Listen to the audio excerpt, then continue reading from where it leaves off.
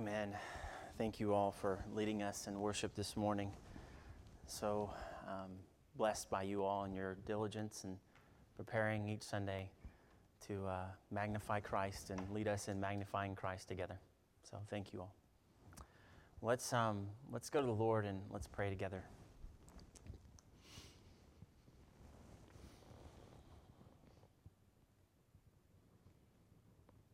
Father, we come before you recognizing that you are the wise, even the infinitely wise God. We know that you always do what is right, and you always do what is right without fail. We see that you are great, you are perfect, and we look to you as the one in whom we can trust with all of who we are. And so may we indeed lean on you for all things. Lean on you now, lean on you tomorrow, lean on you every day into all eternity. Because we know we can trust you. You are God, and we come this morning recognizing that, glorying in it. We praise you that you are incomparably great. Our minds cannot even fathom how glorious you are, even as we consider your word and think upon it, and we look at all of your ways and your character. And then we realize that you are infinite, and all the things that we know about you are infinitely greater than we can even imagine. And so we come just humbled, Lord, in realization of just how great you are. And so we pray, as we come this morning, we come and give our lives to you, the infinitely wise, infinitely great, and glorious God. And so help us right now that would be our heart. We would give our lives, our thoughts, our emotions, all we are to you, all our days. We pray, Father, that you would lead us as a church through these days, as we certainly need wisdom. Lead us as a nation through these days, as we definitely need wisdom. And we pray even that our nation, even now, would see its depth of need to repent. You would humble, and you would lead our nation to Christ. We pray that you would be with the many missionaries who are going out for the sake of the gospel, that, Lord, you would use them. You would grant them wisdom in our days as well, in the midst of trying to do ministry and share the gospel in days that are different. May you be with them, Lord. And we pray now as we turn to your word, may you help us. May you be with us. Help us to come and be readied.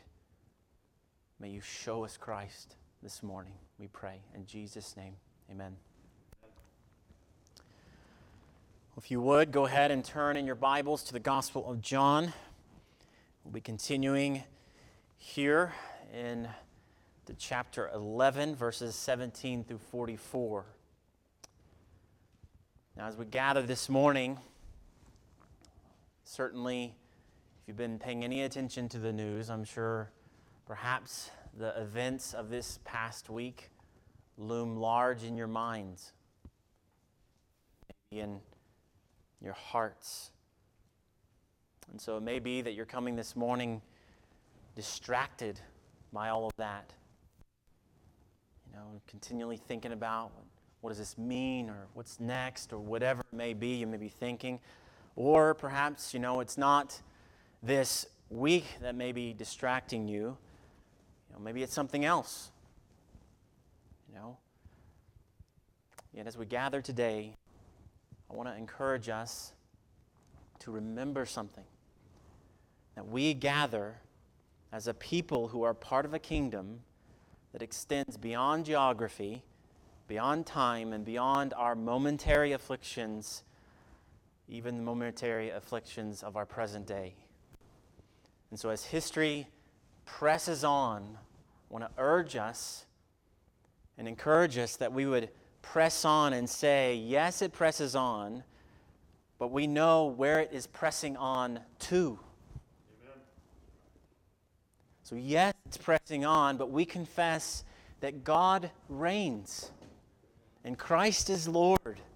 And this is still God's world. Amen. And so let's remember that this morning, and our regular gathering together even reminds us of that this morning, that we are a part of a kingdom. And as we are gathering together to worship God, the living God, and to worship Christ, our eyes are to be directed to their proper place. And I just praise God that we can gather in this way, Sunday after Sunday, continually reorienting our eyes and redirecting our eyes to those things that are of utmost importance. Amen. No matter what's going on in our world. And in that we see the importance of the regular gathering of the body of Christ. Amen. How important it is we do not forsake it. So even as each day we tick the tick of the clock, we draw nearer to the day when God's kingdom will fully come. Right now, let's redirect our eyes to Christ. Let's direct our eyes back to the main things, to God, to Christ, and to the gospel. And so let's make no mistake about it that those are indeed the main things. God, Christ, and the gospel. Amen. So it is then that our passage this morning, it does that. It points us and directs our eyes to whom our eyes are to go, not in the midst of some sort of kind of fantasy world that the Bible is just kind of a story written by men. It's not doing that, nor some fictional, abstract kingdom out there, but not real, but is directing our eyes to go to Him who is true hope and true life, to the true story of God's Word and God's dealings with men, with you and I right now. And so let God's Word do that this morning, to let our eyes be directed upward, which is exactly what our passage this morning will do. It will direct our eyes Christward as we look here in chapter 11 of John 17 through 44. So may God help us as we turn to His Word. Direct your eyes where they should be. May He help us to see and behold wondrous things from His Word. Amen. So John chapter 7 or 11, verses 17 through 44. Now when Jesus came, He found that Lazarus had already been in the tomb 4 days. Bethany was near Jerusalem, about 2 miles off. And many of the Jews had come to Martha and Mary to console them concerning their brother. And so when Martha heard that Jesus was coming, she went and met Him, but Mary remained seated in the house. Martha said to Jesus, "Lord, if you had been here, my brother would not have died. But even now I know that whatever you ask from God, God will give you." And Jesus said to her, "Your brother will rise again." Martha said to Him, "I know that he will rise again in the resurrection on the last day." And Jesus said to her, "I am the resurrection and the life. Whoever believes in me, though he die, yet shall he live. And everyone who lives and believes in me shall never die. Do you believe this?" She said to him, "Yes, Lord, I believe that you are the Christ, the Son of God who is coming into the world." Amen. When she said this, she went and called her sister Mary, saying in private, "The teacher is here and is calling for you." And when she heard it, she rose quickly and went to him. Now Jesus had not yet come into the village, but was still in the place where Martha had met him. And when the Jews who were with her in the house, consoling her, saw Mary rise quickly and go out, they followed her, supposing that she was going to the tomb to weep there. Now when Mary came to where Jesus was and saw him, she fell at his feet, saying to him, "Lord, if you had been here, my brother would not have died." And when Jesus saw her weeping, and the Jews who had come with her also weeping, he was deeply moved in his spirit and greatly troubled. And he said, "Where have you laid him?" And they said to him, "Lord, come and see." And Jesus wept.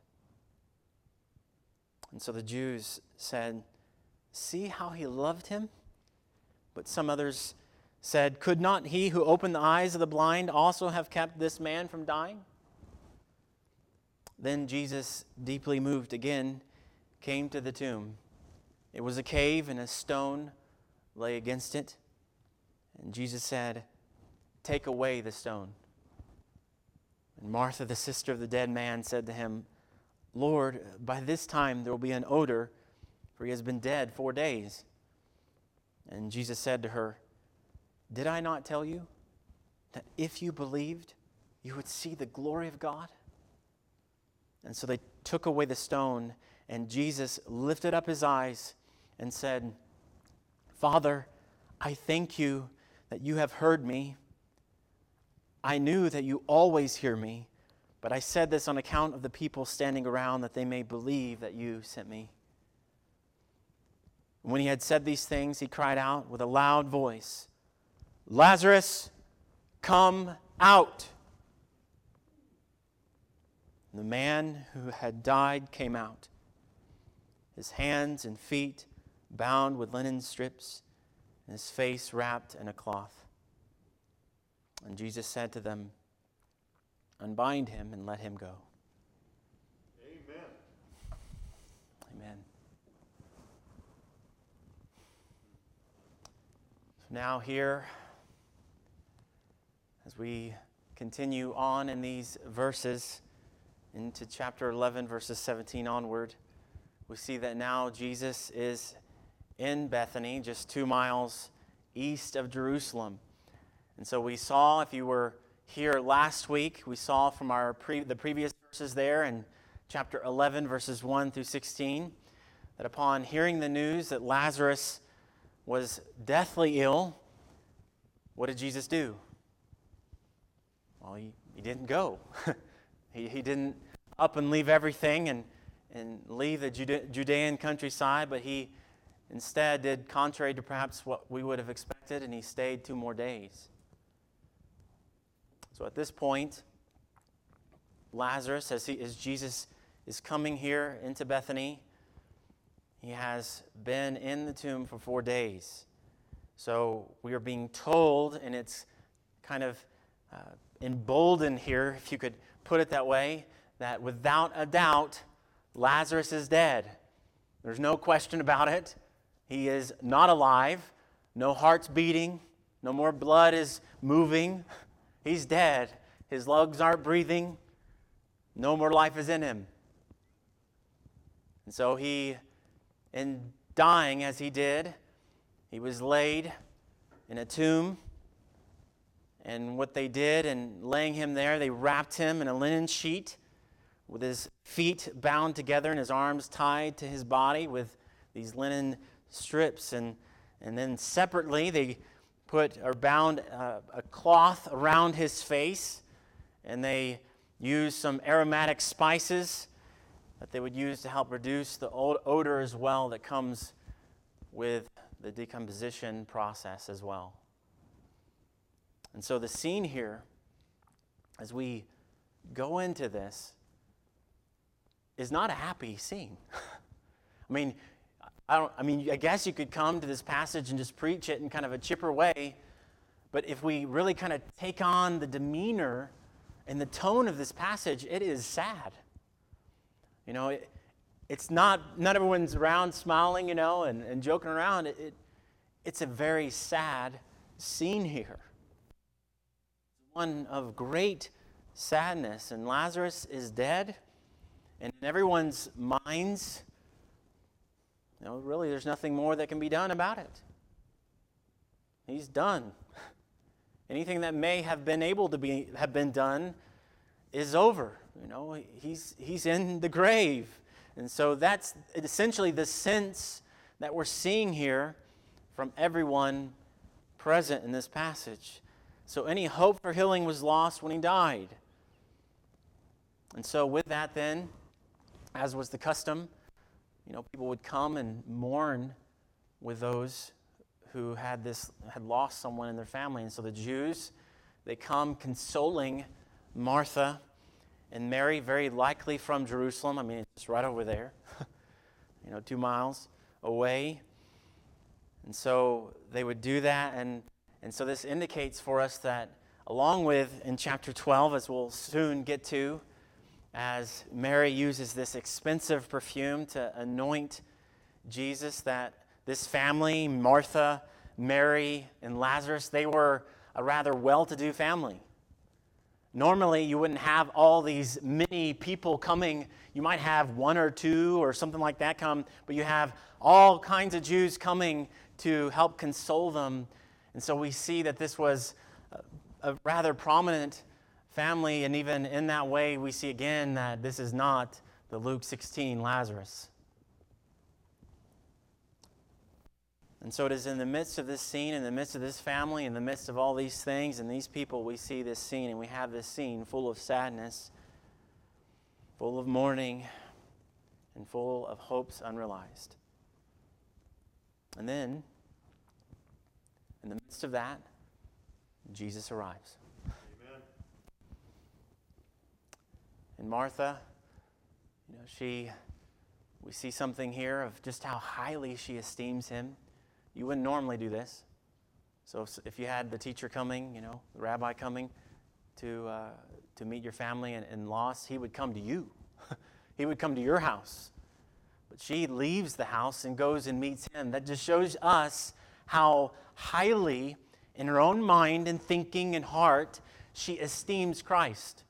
And so she goes and leaves the mourning family, leaving Mary there, which would have been right, mourning with the other mourners, to go and meet Jesus.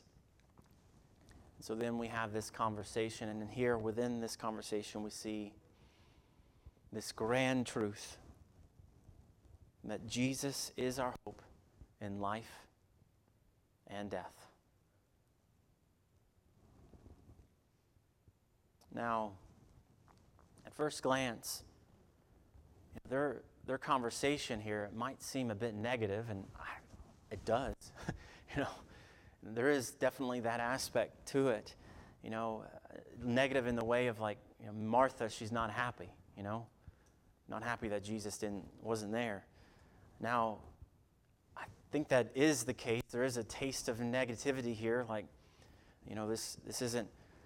They're not entirely happy that he wasn't there, but I don't think the tone here was, the tone of how dare you not be here for Lazarus. I don't think that's not the kind of tone that Martha has, nor Mary, in the way that they're kind of coming at Jesus here. It's not that kind of negative tone here. Instead, I think what we have here, and I'll show you this and we'll see it, is a tone instead of faith and trust.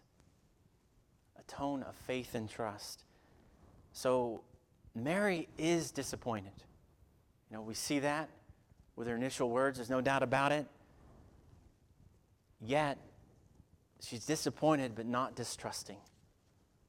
She's kind of leaning in to Christ. So just listen to her words here then from verses 22, 24, and 27. So verse 22, but even now I know that whatever you ask from God, God will give you. So you see it? This disappointment, why weren't you here? But still leaning in. If you were here, you could have done it, but even now I know that God listens to you. And I don't think she quite knows what lies ahead. Like she thinks like Lazarus is going to be risen. She doesn't have that in mind. And we know that, especially when we see in verse 39 that she's like, Lord, there's going to be an odor there in the tomb. Are you sure you want us to move the stone? So she isn't thinking like you're going to raise him from the dead. So don't think that, but she's still just leaning into Christ. And then verse 24, I know that he will rise again in the resurrection on the last day. So still leaning in. And then verse 27, yes, Lord, I believe that you are the Christ, the Son of God, who is coming into the world. So you see it? She's certainly disappointed, but she is trusting Christ. There's a definite faith and trust in the Lord here. A demeanor of faith. And so the tone isn't, how dare you? But it's more like, even though I am sad and disappointed, even now, in the midst of this, in the midst of loss, I believe. I think that's getting at kind of the tone and the feelings that are going on here in this passage. And that is a tone that we can learn from. You may be grieving, or you may have even grieved the loss of someone. Or it may be that you're rightly grieving the deep lostness and depravity of our nation right now. When I read and when I saw, the pictures and the videos of the Capitol being invaded this week, that was just deeply disturbing. I mean, it's shocking, and I won't lie, I was sad, and I was grieving for our nation. Grieved. I was grieved at its deep need for a greater message. Indeed, the greatest message of all. The message that brings not just some temporary kind of thing in this world, but true hope and true life in the midst of such turmoil and confusion and chaos. A message that is greater than any message that the politicians may give us or anyone else outside of God in Christ. And so what is to be our demeanor then? Whether loss or what we've seen this week. Well, faith and trust. It's not that Martha knew all that was coming. Right? We just saw that. She doesn't know what Jesus was getting ready to do. Well, we do. We take it for granted, but we do, but she doesn't. We really don't know what's to come right now either, do we? We don't know what's around the corner. We don't know what this next year or this year right now is going to hold. But we know we can trust who? That's right. We know we can trust him. Amen. Just like she is. I don't know a lot of things, but I know I can trust you, Christ. We can trust Christ, and we can know right now we have that greater message. We have that greater hope.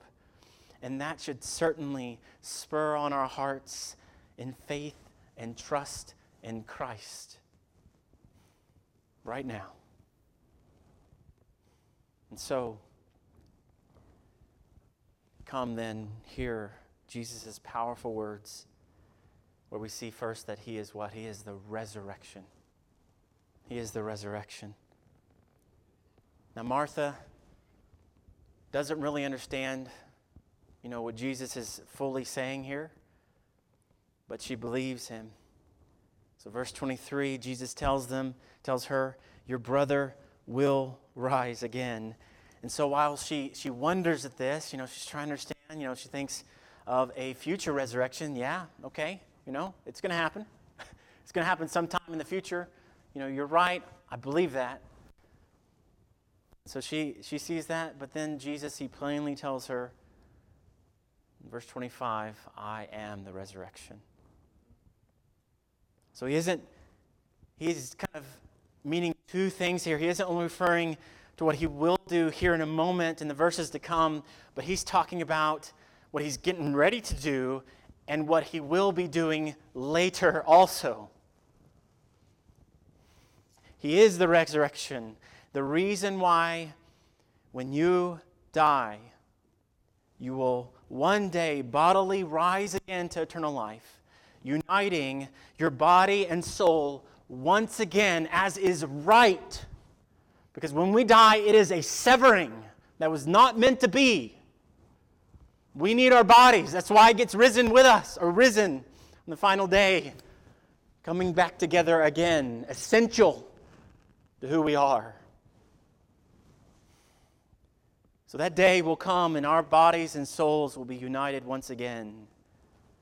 And the reason why that happens is because of Jesus. Amen. You will be raised to life eternal because he is the resurrection. As he was raised, so will you be. But that isn't all that he says here, is it? He also says that he is the life. He is the life. And it's not talking here just simply that he's like a dispenser of life, but he is life. Life is in him.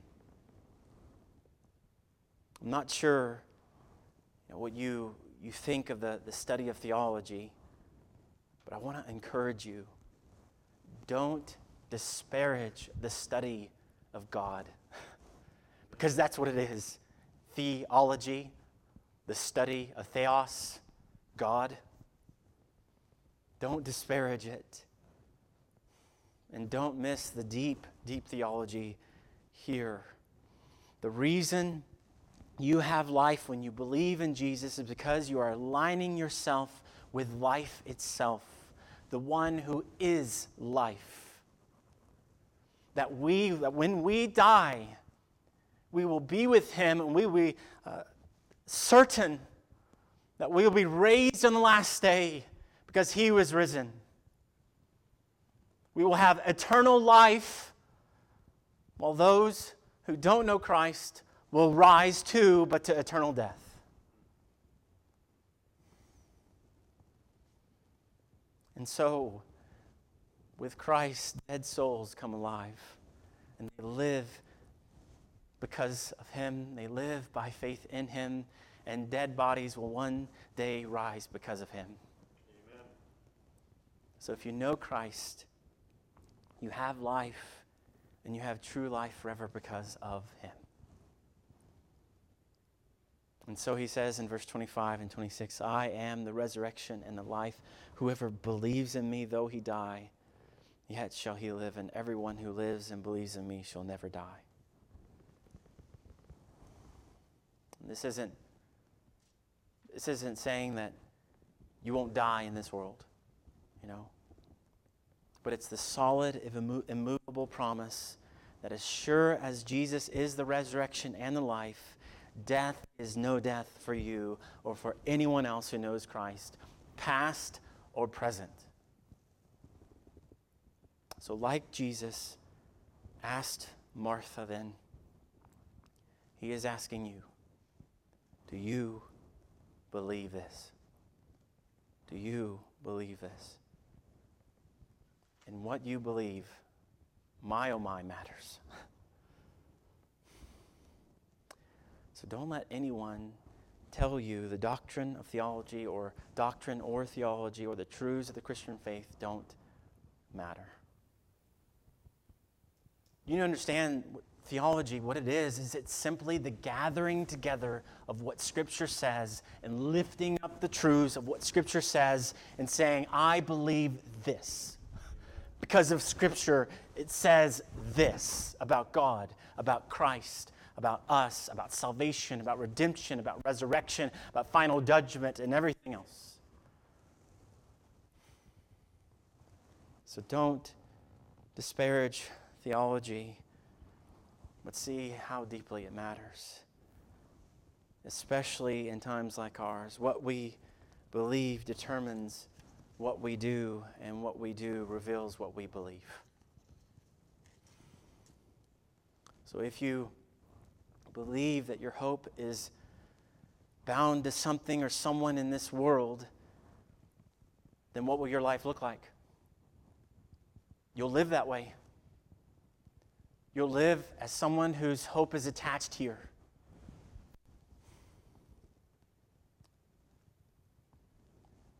And so we see the depth of the importance of what we believe. And so the question is, does what you say you believe align with Scripture? And if so, does your life align with what you say you believe? So when the famous missionary John G. Paton, he was set on going on his mission to the New Hebrides Islands, and they came and they told him, do you know what happened to the last people who went? You know what they did to those people? They killed them and then they ate them. And that's what you're going to do. That's where you're going. Like, what are you thinking? Are you sure you want to go there? Well, his answer to them, it tells us his theology. He said, I confess to you that if I can but live and die serving and honoring the Lord Jesus, it will make no difference to me whether I'm eaten by cannibals or by worms. And in the great day, my resurrection body will arise as fair as yours in the likeness of our risen Redeemer. And he went. There was his faith, his belief, and then he lived it out. You see why faith matters so much? It leads you into what you're going to do. If you believe that you can trust Christ in all things, then what are you going to do? You're going to go and risk everything for Him. And that's what he did. And many, many people came to faith in Christ through his witness. Amen. I believe, if I'm not mistaken, even the whole island came to faith in Christ. So it is that we also say we believe He is the resurrection and the life. And that really means something. We're not joking around. We're not just kind of up here in the abstract land of stuff. We believe that what we believe matters, and that goes directly into our life. And so it is then that though our days and times may vary, Jesus is still our hope of the ages. Some trust in chariots and some in horses, but we trust in the name of the Lord our God. They collapse and fall, but we rise and stand upright. So where is your hope? Where is your trust? In the midst of the events of this week, where is your hope? Where is your trust? We're being told, and even with an exclamation point, hope in Christ this morning. Amen. So yes, pray for America. I'm doing that. And I hope you are too.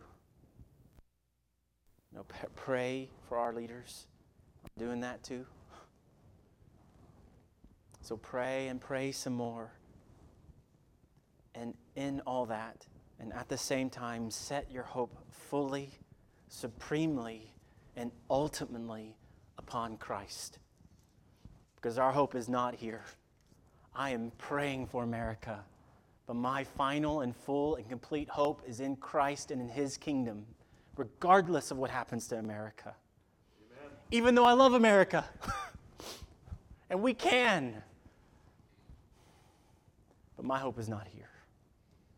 And neither should your hope be here either. Christ is our hope. Amen.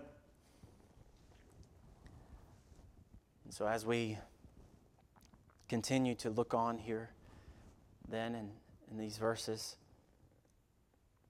we continue to see that sadness and the depth of the sadness of this scene. So after hearing Jesus, was calling for her, Mary, she goes to him. And again, we see that disappointment there. And so these verses here in verses 28 to 37, it's tear-filled. A tear-filled scene. And it is in the midst of that, in the midst of the mourning and in the midst of this very sad scene that we see Jesus' response, and we see these two things. We see both Jesus' love and his indignation. We see both his love and his indignation. Now, you may have no problem with that first one. I think you can see it pretty quickly here, and no problem for us to see it in our passage, but the other, we'll need to address that a bit here in a second. Let's just take these two in turn. So first, we see here Jesus' sovereign love. So Jesus, he comes in the midst of Mary and all of these people at the tomb. And like I said, this is a very tear-filled scene. So they are weeping there. They are mourning and likely even wailing. We don't do that a lot here in our day, but in that day they did. They would wail in their mourning of loss, and they would wail with you in your loss. So all these sounds were going on around him. And so different from our day, it was common even to have professional mourners to come and join you in mourning. You'd pay them, they would come, and then they would help mourn with all the family, weeping and crying out. And so in all this, in that scene, how does Jesus respond? Well, he weeps. He weeps. It's just two words, but they carry such incredible love behind them. So verse 35 is two words. Jesus wept. Amen. Jesus wept. And we see there his great love for everyone, and we're meant to see that. We've already been told that, right? In verse 3 of chapter 11? Lord, he whom you love is ill. Verse 5, now Jesus loved Martha and her sister and Lazarus. And even the people there, they see, the Jews said, see how he loved him. And seeing him weeping, they get it. He loves them deeply. So his love for them is apparent such that they say these things, and so he is really weeping, and he is doing that, and he is sovereignly weeping. He knows the future. He loves them, and he weeps. Just as Hebrews 4, it says, for we do not have a high priest who is unable to sympathize with our weaknesses, but one who in every respect has been tempted as we are, yet without sin. Let us then with confidence draw near to the throne of grace, that we might receive mercy and find grace and help in time of need. So we see here plainly that we have surely a sympathetic Savior with all of our losses and our brokenness and struggles of life. We see his sovereign love, yet we also see the second as well, his sovereign indignation. his sovereign indignation. Now, like I said, this one may be a bit more surprising. So how do we see that here? Well, in verse 33, it says that Jesus was greatly troubled and deeply moved in his spirit.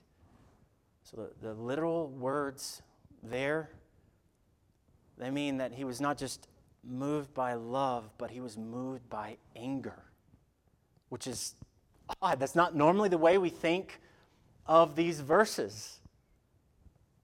But that's what's implied. It's the same word, that deeply moved in the spirit. It's the same word that you would use to refer to an angry, snorting horse. So that's the kind of anger that he's having here. And you don't have to just take my word for it. If you have footnotes, or if you have the ESV version like me, and maybe your Bible has footnotes and it's not ESV, but the ESV has footnotes and it says it right there in the bottom. Indignation is what this word is. So what is Jesus angry about? Well, in view of this whole scene, Jesus sees the death, he sees the mourning, and he sees the devastation of it all, and he becomes angry. What devastation? Well, the devastation of sin, the devastation of the curse, the devastation of rebellion and unbelief. And so then it is that Jesus is deeply moved in his spirit and weeps. He weeps over the curse of death and all that brought it about. And he does this as fully does this only God can do. He isn't weeping because everything is out of control. He isn't weeping because he wonders about next, nor is he weeping kind of God that is distant and uninvolved and uninformed about what goes on in the world, like he doesn't know what's getting ready to happen next. That's not why he is weeping. He is sovereignly weeping. He isn't weeping and not doing anything about it. He's there, isn't he?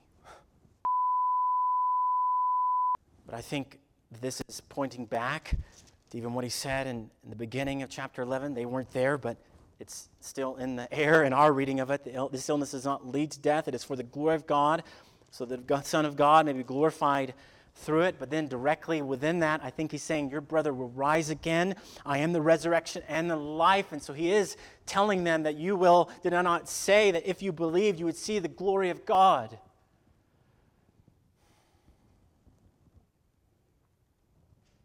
So as incredible as what Jesus is about to do is, you would miss the point if you miss this. If you miss Jesus. The sign, as it is all the signs in the Gospel of John, it is meant to make you stand in awe, yes, but not merely of a dead man coming back to life, but of Christ. You miss everything if you're just simply, you see that, oh wow, he got risen from the dead, Lazarus did, that's amazing, and you miss Jesus entirely. You missed everything that this chapter was emphasizing.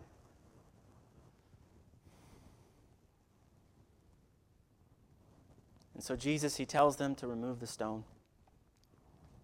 Odors or not. And so they do. And Jesus, he prays, and we see that the Father hears him.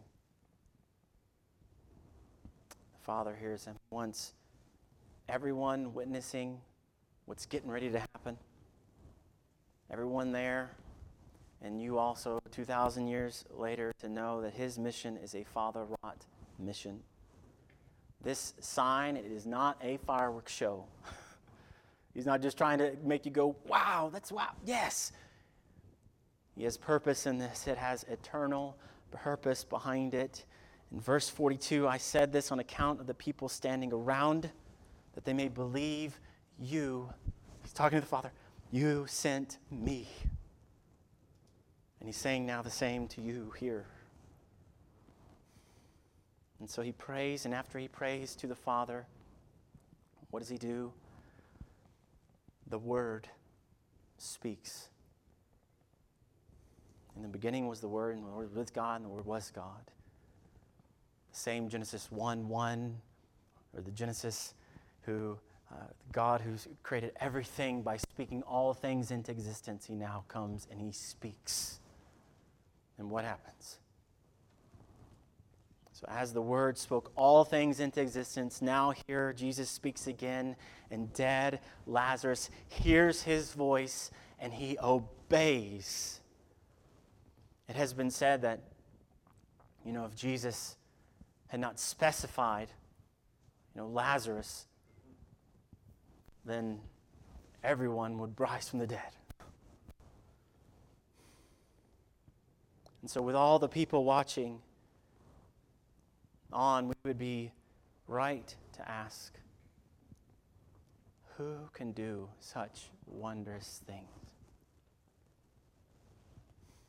Who can raise the dead like he does here? Who can save sinners? Who is our hope in life and in death? Who is our hope whether our nation continues or our nation crumbles?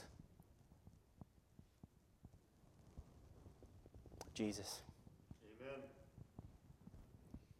Jesus is. So as we walk through this day and any day to come, Christ is our hope.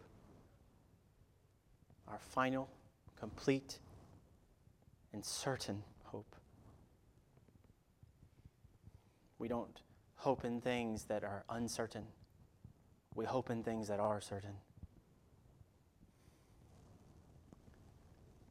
So set your hope on him who is the resurrection and the life.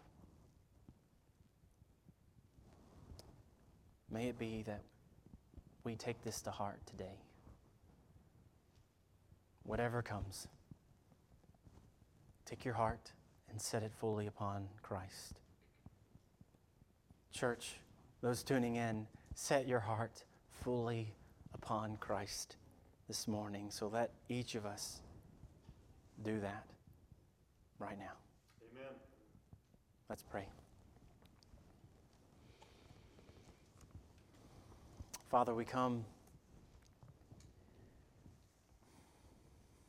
We praise you that we can come. We praise you that through Christ we come to the Father.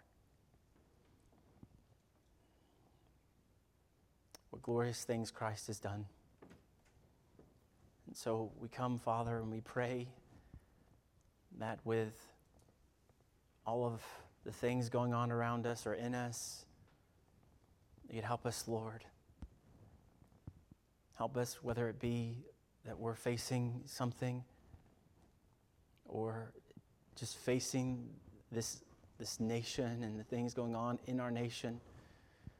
Whatever, may our hope and our hearts be fully set upon Christ this morning. May you help us, Father, not just to be those who say they believe something, but not really. But help us to be those who believe it and let that belief just seep into our lives, into our thinking, into our feelings, into our families, into our homes, into our workplaces, into the mission field, into the grocery store and the restaurants, and in all we do. Help us, Lord. We pray, Father, this morning, if there's anyone here who doesn't know Christ, they wouldn't miss this sign. They wouldn't miss Christ this morning, but they would see their need for Christ right now, the one who came to be a curse for them. And so, Father, help them now to see their need for Christ, to put their faith in Christ, to forsake all and follow Christ. Help them to believe, turning away from sin and self and turning to Christ as their life and treasure and all. And so help us, Father, as we respond in song this morning. May you be with us and help us respond to your word. In Jesus' name, amen.